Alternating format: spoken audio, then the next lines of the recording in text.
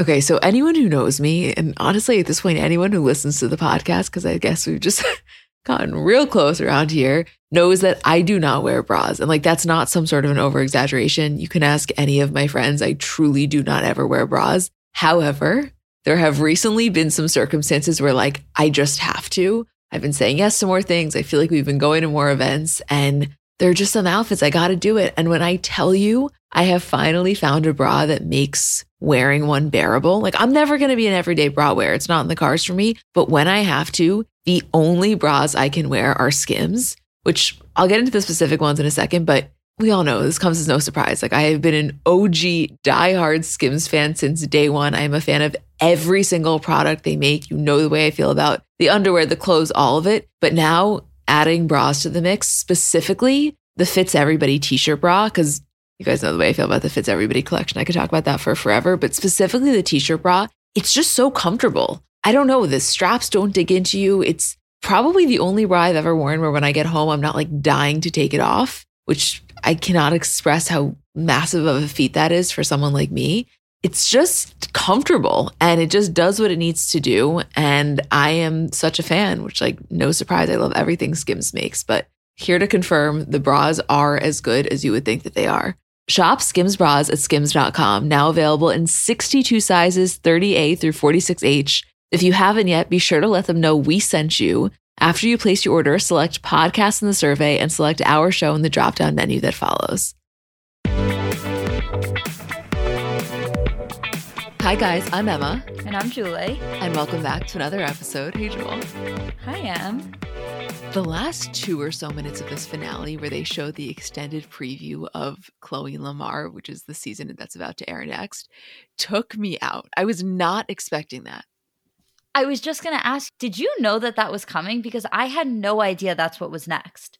No, I had no roadmap in my mind to understand the spinoff schedule and that the Chloe and Lamar spinoff comes directly after Kourtney and Kim take New York, which honestly is really more of a general statement on the fact that even though I would consider myself very knowledgeable on this family, I really have no concept of the timeline of things. Like we find out at the end of this episode that Kim starts dating Chris Humphries right at the same time the Chloe and Lamar spinoff happens. To me, those two things didn't compute in my mind. It almost feels like when you were in high school and you had to take a history test and it was like, I can do everything you're asking me. I cannot for the life of me remember what date you want me to. Like, how the fuck am I supposed to know what year this is? I remember moments so vividly, specifically in this episode when Kim says to Scott, oh, someone sent us a free yoga membership. And he's like, oh, thank God he wouldn't have been able to afford it. Like that is forever etched in my mind, not just because of TikTok. I just remember that because even at the time, I remember thinking that was so funny. But if you said to me, your life's on the line, tell me what year that was, couldn't do it. I would, not that I couldn't do it, I would need a minute. You know what? Nothing blurs more than the timeline of Scott and Kourtney. I cannot for the life of me keep straight what happened when. Okay, but that honestly I feel is a little bit more forgiving because there was so much. They broke up and got back together more times than Lil Huddy and Charli D'Amelio. You like that reference? I love that reference. Wait, the other thing that I wanted to mention, by the way, sorry, just to switch gears for 1 second, because we didn't talk about this on the regular episode, and obviously the Chloe and Lamar preview got me thinking of this. Did you see how a few days ago Lamar was stopped by the paparazzi and they asked him about Chloe and Tristan having another baby? And he said something like, oh, she's having another baby? She could have hollered at me for that one. The thing that I want to say to Lamar is like, it's done. Like, there's no hope here. You're not going to get back together. But if there was an inkling there, like even if there was the tiniest percent, like if you would just kind of keep your mouth shut and just be like, oh, well, I wish her the best, you would have such a better shot. That's the thing. But you know something? You can't even use that logic of, you know what, just really keep playing it straight with the media and maybe it'll come around, because she's never coming around. That's never going to happen. And I'm sure on some level he knows that, which is why he feels like it's kind of a free-for-all in terms of being able to say whatever. Right. And of course, there's also his own celebrity at play, which he's had to play up in recent years because that's the thing that keeps him relevant. Right. Which the Kardashians of anyone can, I guess, respect or understand the desire to maintain relevancy. Not that they have to work at it in the way that he does, but in a way, the whole situation is actually strangely symbiotic.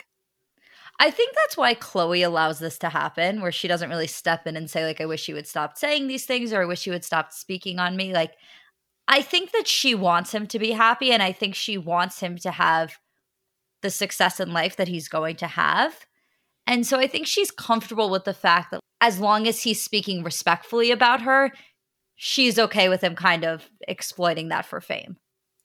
Right. Like if you really want to oversimplify it to its most basic level, I guess anytime he mentions her, there's more headlines and more press, naturally, probably some more followers, which leads to a few more thousands of dollars when he's doing these kind of random brand deals. And I think to Chloe, it's like, all right, mention me in a positive light once every 6 months and get yourself a few extra $1,000.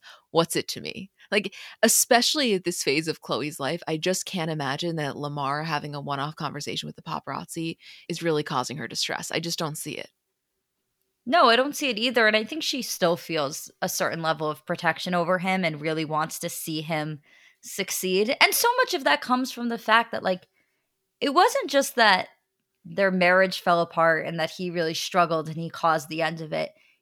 You know, she sat in his hospital room unsure if he was going to live or die. And I think that when you go through an experience like that with somebody, even if they hurt you and even if they caused you so much pain, to be confronted with a situation where they almost die, I think that for Chloe, it's like, I was confronted with one of the scariest things in my entire life, and I don't want to ever see Lamar go down that path again. I will die on this hill forever. He occupies a very specific part of her heart that is unique. Again, not that she wants anything to do with him romantically, not that she's still in love with him, none of that. But I still think there's a specific place that exists inside of her for him.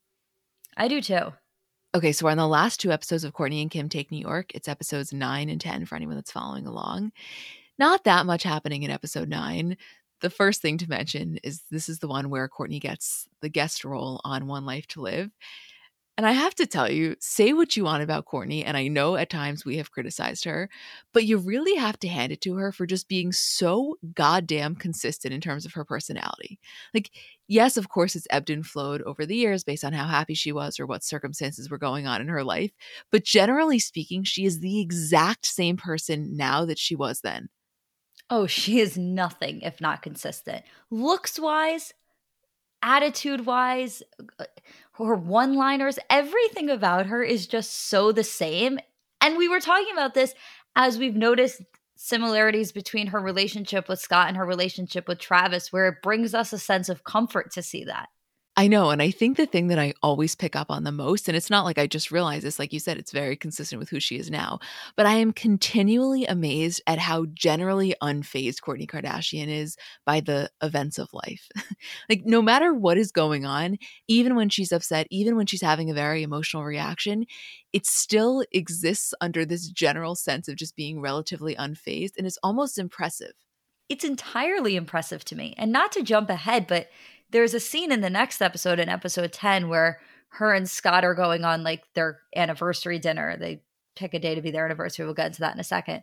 But Scott is so excited. And Kim's like, Kourtney, aren't you so excited? And Kourtney's like, for what? We're just going to dinner. I'm like, how? Every single thing to you is just like, we're just going to dinner. Well, I think that's the thing about Travis, though, because as consistent as Kourtney is, and I still stand by that, the one thing that clearly has changed with Travis is she does have this unparalleled level of excitement for things that she maybe would have considered relatively mundane or acts of romance that she didn't necessarily prioritize or want.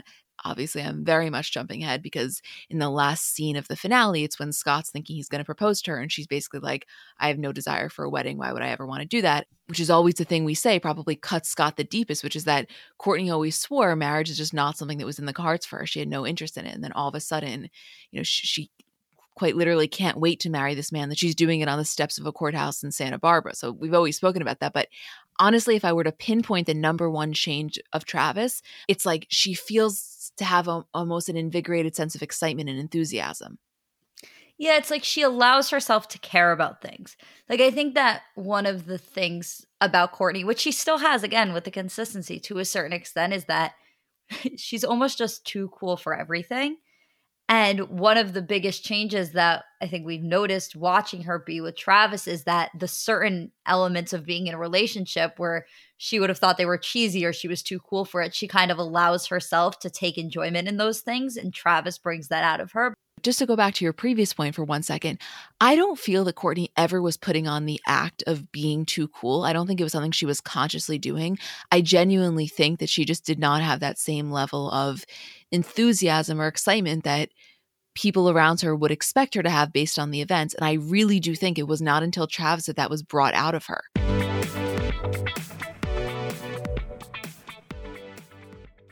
So I know we're all kind of operating at a different skill level when it comes to makeup. Like I have some friends who they do their makeup and it looks like they got it professionally done. I have others who know nothing about any products. And then I would say I'm somewhere in the middle. Like by no means am I very skilled, but I think I can hold my own. And in terms of my everyday, I'm just doing mascara, lip gloss, and maybe a little bit of highlighter on my inner corner. So if I'm only using a few products, I need them to be excellent. And I've recently been very into the Thrive Causemetics mascara, which I'll tell you about in a second, but just in general, a note on the company. For every product purchase, Thrive Causemetics donates products and funds to help communities thrive, which I just love knowing that I'm buying from a company that does that. And in terms of their mascara, so it's the Liquid Lash Extensions mascara. You guys have seen that. It's the viral turquoise tube. I saw it all over social media before I ever started using it. And it's a unique formula that creates tubes around each eyelash to lengthen them. It's also super easy to remove. So it slides right off with warm water. It doesn't leave smudges. And the ingredients are really nourishing. So they support longer, stronger, and healthier looking lashes over time. It really just gets the job done. Like you will see what I mean when you try it. Refresh your everyday look with Thrive Causemetics, luxury beauty that gives back. Right now, you can get an exclusive 10% off your first order at thrivecausemetics.com/CBC. That's Thrive Causemetics, CAUSEMETICS.com/CBC for 10% off your first order. Doing your hair has the potential to be such a time-consuming process if you're not using products that really work for you and honestly really work with you. And for me, I'd say generally speaking, my hair is pretty easy to manage, but it does get frizzy. I have a lot of split ends, so I'm always looking for things to manage the frizz. And recently I've been into a new product from OUAI. It's their anti-frizz cream. So it's a really lightweight cream. It provides immediate frizz control that lasts up to 72 hours and also heat protection up to 450 degrees. So you're kind of killing two birds with one stone. Then the thing I really like about it is that it helps reduce and repair split ends while quenching dry hair with intense hydration. So you can feel like it just feels good on your hair. For me, I get out of the shower, I always spray in the leave-in conditioner. I've told you guys about that before, but I love it. A little anti-frizz cream and you're good to go. I love a lot of things from OUAI, but I like their detox shampoo. I don't use that every week, maybe once a week, maybe once every other week, but I feel like it gives my hair a really, really good clean. Frizz free up your schedule with OUAI. Go to THEOUAI.com and enter promo code CELEBS for 15% off any product. That's THEOUAI.com, promo code CELEBS.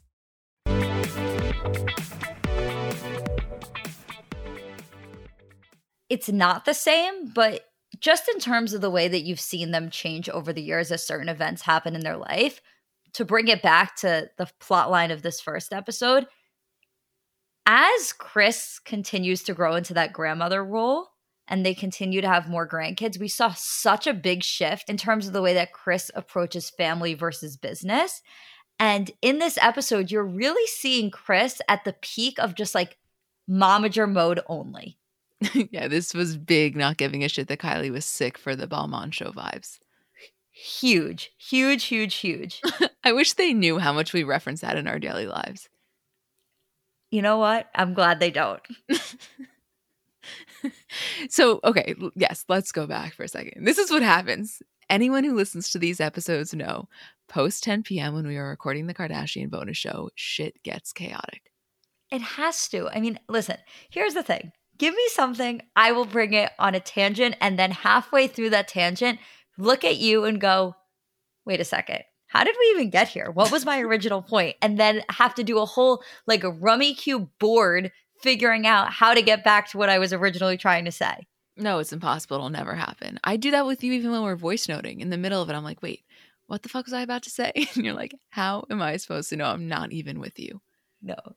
When you text me out of the blue, wait, what was I just going to tell you? I'm like, do you think I'm fucking That's So Raven? How in God's name am I supposed to know? No context. Just literally looking down at my phone, new text, Evan Diamond. Wait, what was I going to tell you? Not That's So Raven. You can't just drop That's So Raven at 10:30 on a Monday night. Okay, focus. Okay, so going back to this Chris situation, I really do want to get into this because, like anything, maybe it was a little bit dramatized, but I genuinely do believe that this is the way Chris would have handled something like this or similarly. Basically, what happens is we don't know exactly what product Scott is working on, but for one of his product launches, they're having this big event, and he invites, of course, Kourtney and Kim is so excited to be there. Scott doesn't really ask her to go. It's not like he's asking her to promote it, but she just wants to go to show her support for her basically brother-in-law.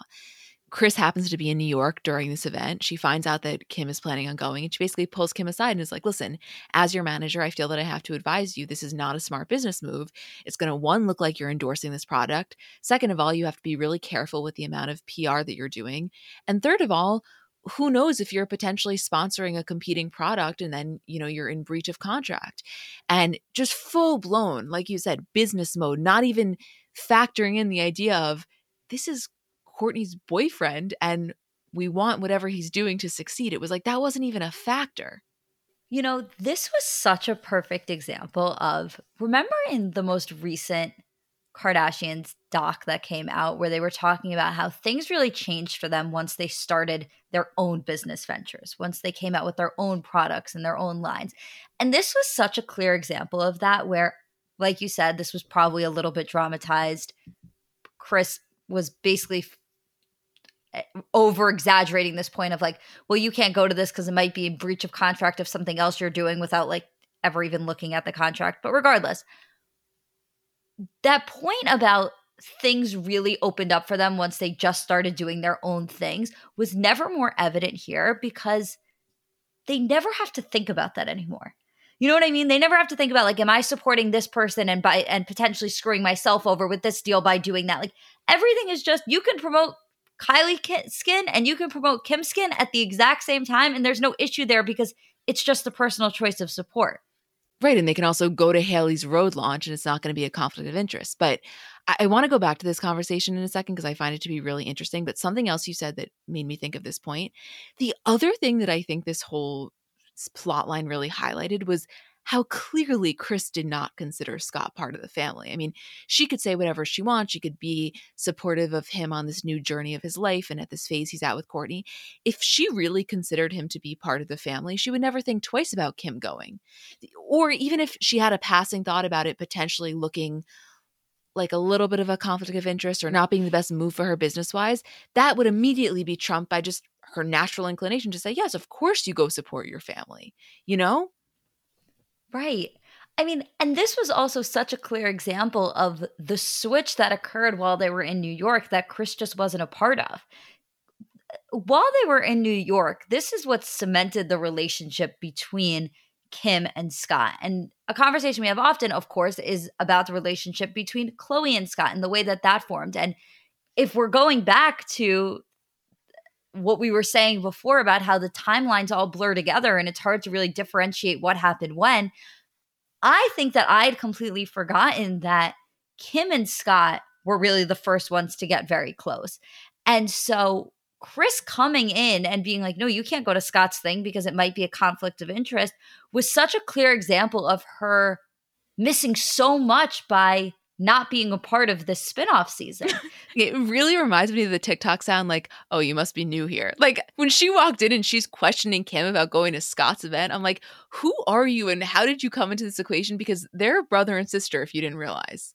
Yeah, I'm like, where the fuck have you been? No one gave you an update. No one thought to text you and be like, we're all good with Scott now. He's actually our brother. We love him. And please be nice to him. Like no one got Chris up to date here. Well, I mean, she was just first seeing the balcony at the Smith Tribeca. Which is an understandable distraction. Yes.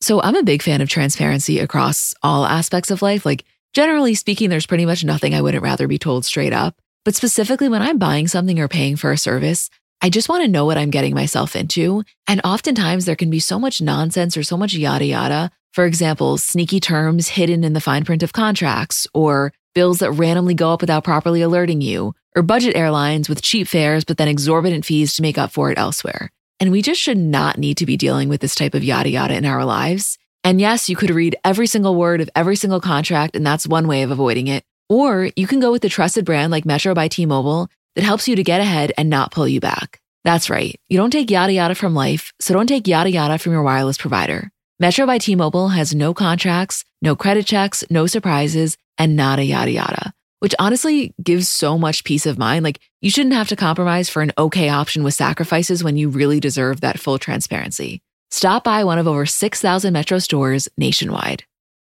Okay, so I want to talk cookware for a second because I haven't told you guys about this company, and I recently tried their products and I fully understand the hype now. So they're called Great Jones, and they make really high quality, thoughtfully designed cookware that also happens to be beautiful. Like, I know it's kind of a weird way to describe cookware, but you'll see what I mean when you go on the website. In terms of colors, they have your classic black and white, but they also have pinks, greens, yellows, blues, just like really vibrant, fun colors. And everything is non-toxic. So they have, Dutch ovens, ceramic dishes, non-stick sheet pans. Everything is non-toxic. To me, that's huge. And okay, we all know, like, I'm not the biggest cook, but I have my staples. And I got originally from them the Fry family, which is the 8 and 10 inch ceramic non-stick pans. And they're just great. I got them in the white because that matches the best with my kitchen. I love cooking on them. And I know, again, it sounds kind of weird, but I love the way they look in my kitchen. And the thing is, once you get these, you're going to want to get them for your friends. So they make incredible gifts for weddings, housewarming parties, birthdays, whatever occasion you need. It's a great gift. Upgrade your kitchen and replace those old rusted hand-me-downs with bold, beautiful, long-lasting pieces from Great Jones. Get started today at greatjones.com and get an extra 15% off your first order with promo code CBC. That's greatjones.com, promo code CBC.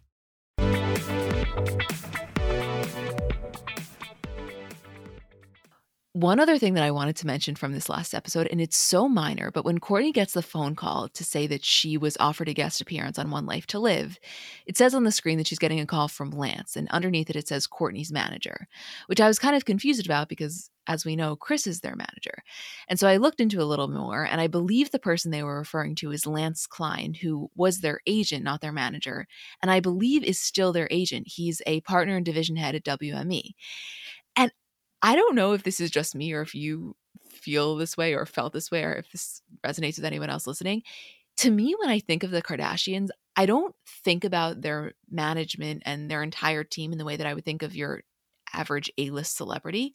Like, to me, it's Kris and then Kris's team, and everything operates in this like internal little bubble. But I think, and I could be mistaken, this guy Lance is still their agent, and I just never think of them as having an agent. Yeah, I just think of Kris. It's like Kris and then Tracy and then everyone's glam teams and assistants. Like, I never think about the hierarchy of that or other people at play behind the scenes. I like when you get a little bit investigative journalism on me when you're like, and I looked into it a little more and I found out that, like, yeah, you do your little research on the side and present it to me on the podcast. I love that shit. You like that little Lance Klein mention? I love that. You're like, Harriet the fucking spy. That's me. That's my name. Don't wear it out. No. You can't just drop Who let us have a podcast? Who let us do this? I have to know. Who was like, you two, why don't you watch a couple old episodes of Kardashians and then sit in front of a mic and try to make something legible out of it? But the craziest part about it is that people listen. Like, okay, when we did that Khloe and Tristan breakdown, I guess it was 2 weeks ago. First of all, I truly did feel like that was our calling. And I'm looking at the charts and the episode is going to like number 16 in society and culture. And honestly, it felt really good because we worked so hard in it. But I do sometimes have these moments of like, wait, what? I'm just sitting in a room in my house talking in depth about Khloe Kardashian and Tristan Thompson, and like thousands and thousands of people are listening. It's so mind-blowing. Like, I really can't think too hard about it or it starts to like hurt my brain. I can't think about it at all, actually. I can't think about it for two reasons. Like, I can't think about the fact like of what you're saying. Like, it just hurts my brain. Other people listen. I can't think about the fact that like somebody else is hearing this conversation right now. It's weird, isn't it? Like, I think that I can only exist and do this and talk if I like pretend to myself that we're just putting this out and no one else is hearing it. But that's what we do. I mean, honestly, all jokes aside, that's the only, I think the only way that we've been able to do any of this. That's why we try to have such a separation from like the account, the podcast, all of that, and then us personally. Like, I truly, and we say this all the time, but people where they're very front facing, I just have to imagine that is so overwhelming because it takes over your life. You know, like, don't you think? Yeah, I definitely think. Yeah, it's just an interesting concept. Anyway, okay, moving on to episode 10, which is the finale. So, two main plot lines here. The first is Courtney and Scott celebrating their anniversary, and the second is the beginning of Kim's relationship with Chris Humphries. So, a lot here. Would you rather start with Courtney and Scott or Kim and Chris? I think Courtney and Scott. Okay. Basically, you know, we kind of touched on it, but they're celebrating their anniversary, and Scott is going jewelry shopping with Kim to get Courtney a nice gift. And he's looking at different earrings, different necklaces, and he's like, you know what am I here going to go buy another expensive piece of jewelry just to add it to the collection? I may as well do something meaningful. You know, I'm at this phase in my life. We're in such a good place. I think that I'm going to propose. And so he buys her this ring. He takes her out to dinner. As we said earlier, you know, he's really excited. She's pretty underwhelmed by the whole thing. And at dinner, they start to have a conversation about marriage. And without him even getting to the point of proposing, she basically makes it very clear, I have no desire to get married. I think if it ain't broke, don't fix it, and let's just keep on this track that we're on, which was kind of a blow to him, but luckily it happened before he really did propose. Whether or not he was going to, or this was total bullshit, it really doesn't matter because the conversation can still be had. This is such an example, before we even get into the discussion about this happening, of like, you have to wonder in this specific case how much of this was real and how much of this was a plot. Because imagine Scott's going to propose, Courtney turns him down, or Courtney doesn't even get the chance to turn him down. Courtney just basically says, I don't want to get married, and Scott never pulls out the ring. And then a couple of months later, this episode airs, and Courtney's like, Scott, could you come in for a second? Were you going to propose to me? Right. She's like, by the way, where's the ring? Right. I wonder where that ring is. It would not shock me if Scott still had that somewhere. I'm sure that he does. This is the version of Scott that I feel like I connect with the most. Like when I watch this version of Scott, it reminds me of the version of Scott that I think about him as today. Really? Would you like to elaborate on that? Yeah, he was just like so soft and sad. Yeah, and I also think that it was a good mix of feeling very comfortable in the family and comfortable to be himself, but also not being too comfortable. You know, like there was a point where he got a little bit too comfortable to the point where it became arrogant.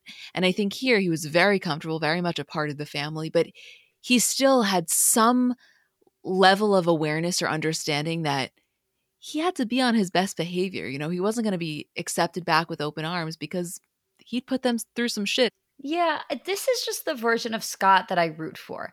Like exactly what you're saying. I don't even necessarily think it's him walking on eggshells. I think it's him trying to prove himself, not in a way where like he has to work so hard every single day and like fight his natural inclination to do something wrong and really like prove himself. Like I think that he was at a point in his life where he really woke up every day and felt so good about where his life was, where his life was headed, where he was in his relationships with Courtney, with Kim, with the family. And so it was that positive reinforcement that we talk about where he's like, wow, I'm seeing these really tangible results that I love and that make me feel so good. And I want to keep accomplishing those things.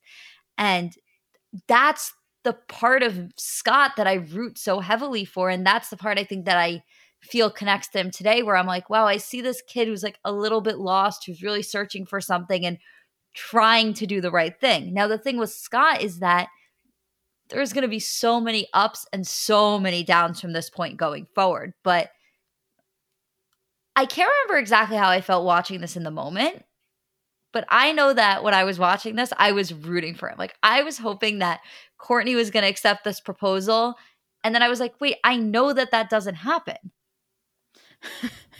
It's hard though. It's very hard to watch these and to really want to immerse yourself in the experience while still having at some level of your mind the very real reality of current day, which is, you know, Courtney posting Agent Provocateur embroidered robes at Say Mrs. Barker. It's a lot. I don't expect us to be able to do it gracefully.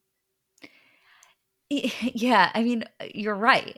When I see that, it feels like if you've ever had a show ruined for you, but like you still want to watch the show. And so you're on season 1 and you're like, I kind of know what happens. This is like a little bit pointless because I'm rooting for these characters that I know don't end up together. That's how I felt watching Courtney and Scott. It's like, why am I hoping that she accepts your proposal when I know for a fact that she is currently married to somebody else? Okay, so can I give a reframe that I feel could potentially be helpful for both of us as you're saying that? Yeah, I would literally love nothing more.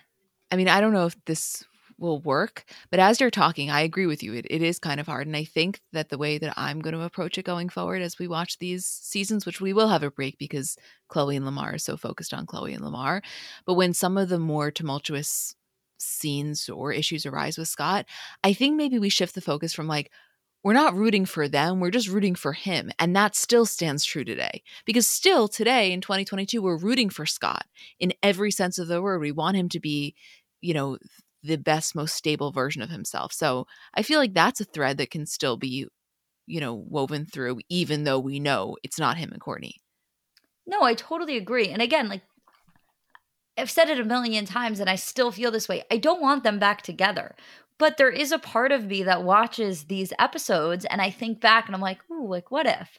Like what if Courtney had accepted Scott's proposal here and they had gotten married? Would they have worked out? Would that ring and that security in marriage have been what Scott needed to stay on the straight and narrow? Like, I don't know. There are so many unknown factors here. And like, listen, the way that Scott treated Courtney as the years went on and the cheating on her and all of the ways that he hurt her, none of that is excused by the fact that Courtney didn't want to get married. Like, you guys were in a relationship, you were in a monogamous relationship, and you owed it to her to treat her with the respect that she deserves, whether you were married or not. But there is a part of me that wonders if they had gotten married, would things have maybe played out a little bit differently because Scott wouldn't have constantly been in this place of questioning their relationship. Right. Which is a really, really important distinction, I think, to be made of like, it's not an excuse. Whether or not that would have solved things, it doesn't matter because it's not an excuse for his behavior, which really is, all things aside, inexcusable. Still like the guy, still wish him the best, still feel a very like close connection to him, but his behavior isn't excusable when you really look at it. No, 100%.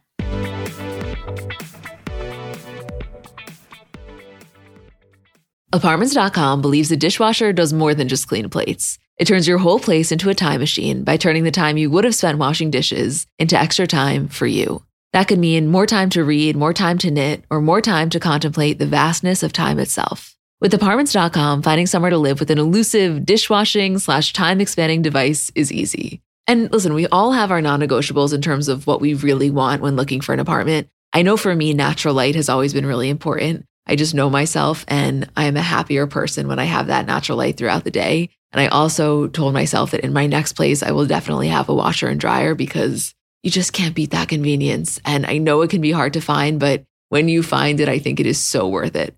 Apartments.com hosts the most rental listings with over 1 million available units. And with comprehensive search tools and instant alerts, you never have to worry about missing out on the perfect place. To find whatever you're searching for and more, visit Apartments.com, the place to find a place. 50 high school senior girls descend on Mobile, Alabama every summer to compete for a massive cash prize. It isn't Survivor, it's one of America's most lucrative scholarship competitions for teen girls. It's been around for 7 decades. Now you'll hear what took place behind the scenes. From Pineapple Street Studios and Wondery comes The Competition. Host Shima Oliai was Nevada's contestant 20 years ago. Now she's returning as a judge to find out what 2 weeks with 50 of the country's most ambitious teens can tell us about girlhood in America. What happens when the competitors are thrown into the deep end with the best and brightest? And how does surviving the competition prepare them for everything that comes after? Follow The Competition on the Wondery app or wherever you get your podcasts. You can binge all episodes of The Competition early and ad-free right now by joining Wondery Plus.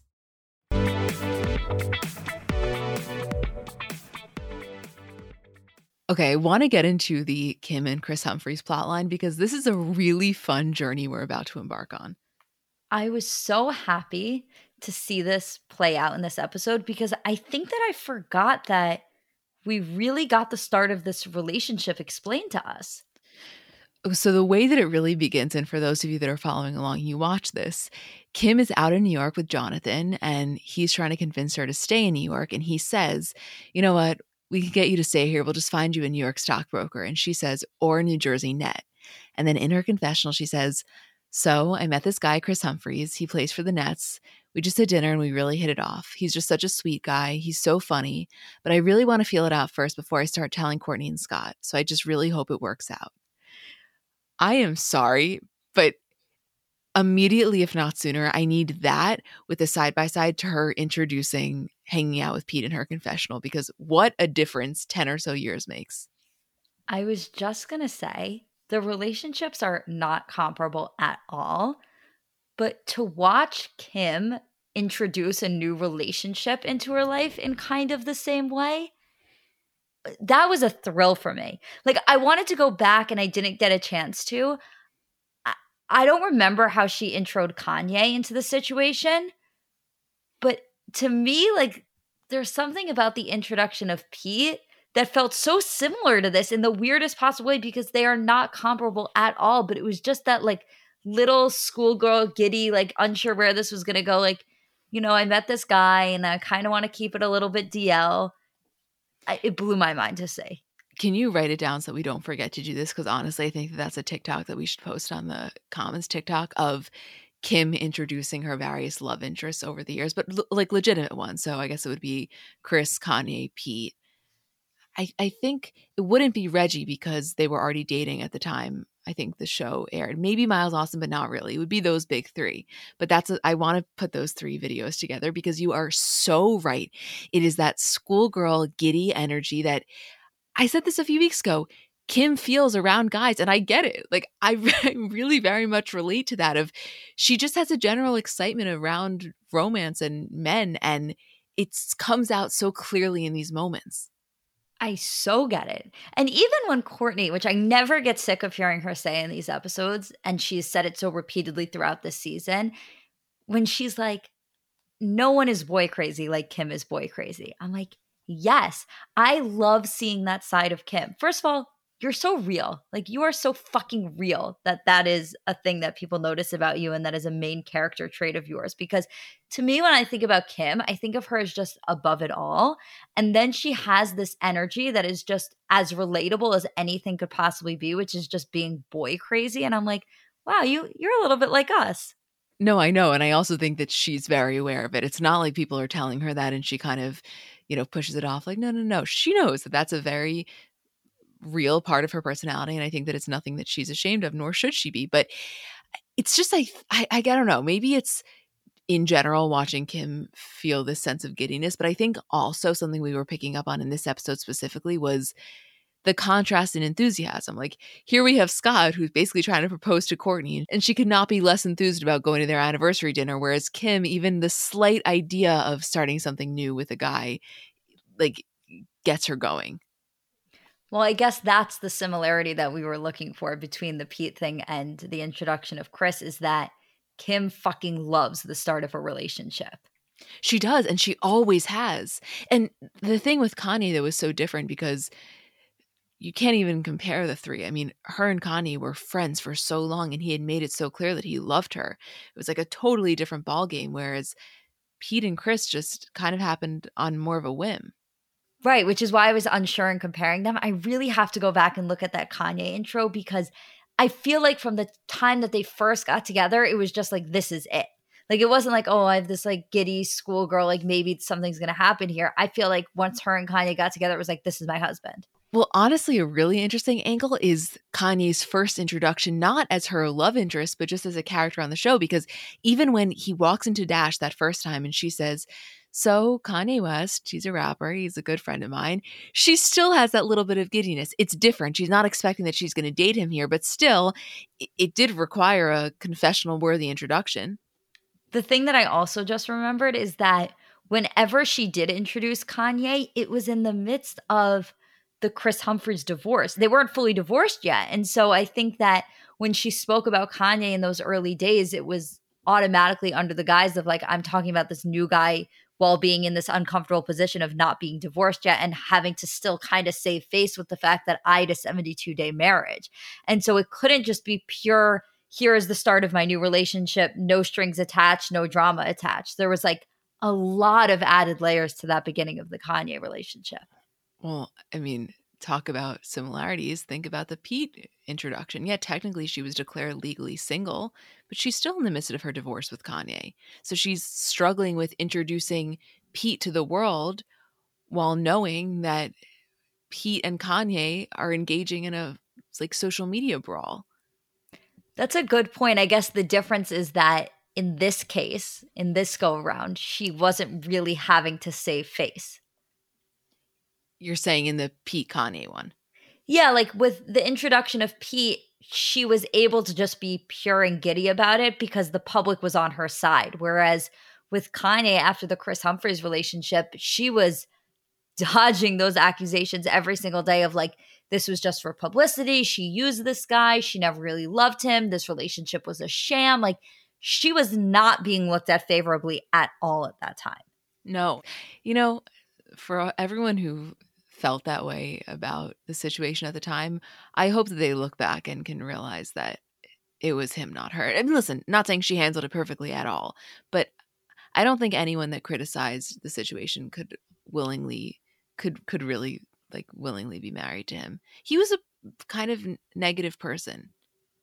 Oh my God. Remember when he said to her, oh my God, I can't, like, even talking about it, I get so angry. When he wanted to move back to Minnesota and she was like, I don't want to leave LA. And he was like, in a couple of years, no one's going to even know your name. Yeah. And you know something?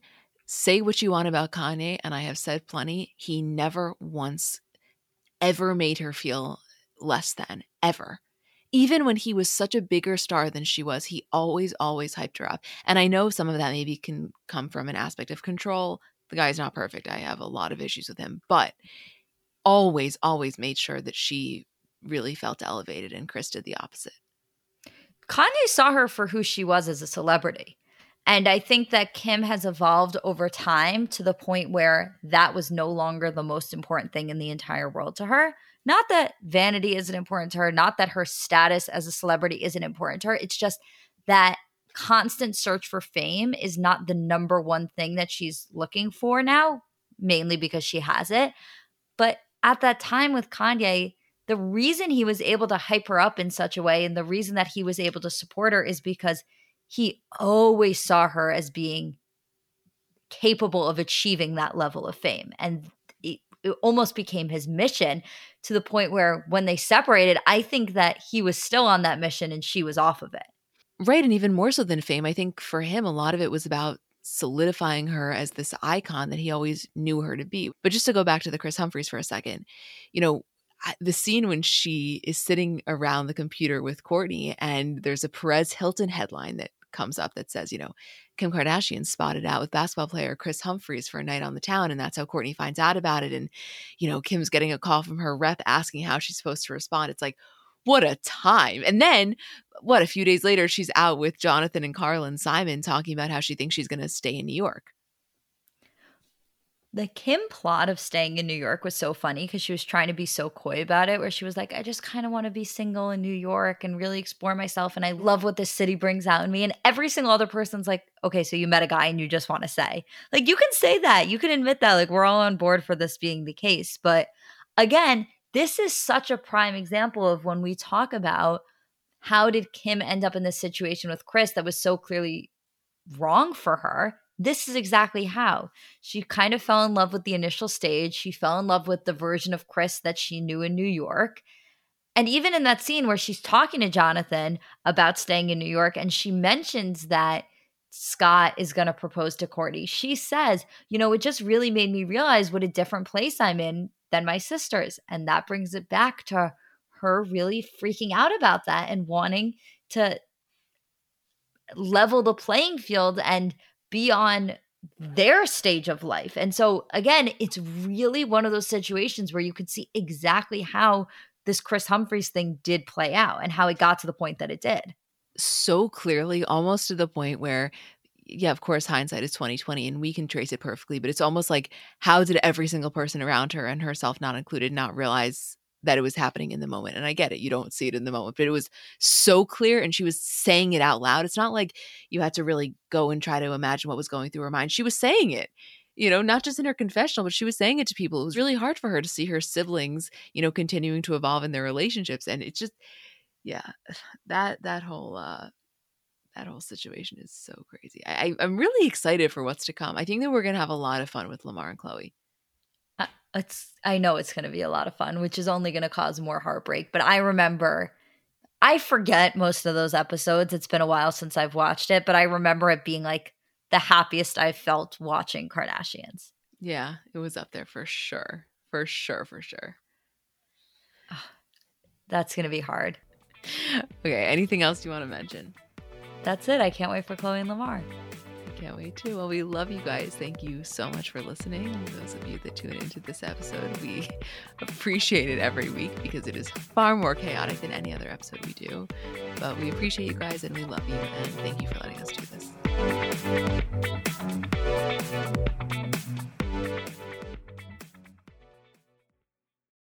Let's talk about baby making for a second, because it's really not as simple as it's made out to be, meaning there's just factually a lack of knowledge surrounding how to get pregnant.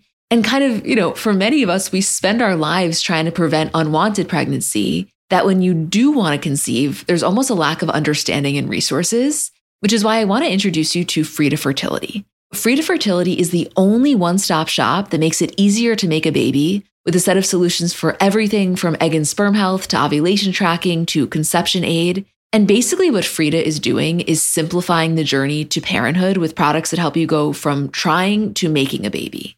And their products are innovative, easy to use, accessible, from ovulation prediction to at-home insemination kits. They're kind of revolutionizing the conception aid game with the at-home insemination kit, which is almost, you can think of it as like a modern, effective solution to the turkey baster. This is baby making simplified. Find Frida Fertility on Amazon, Target, and select CVS near you.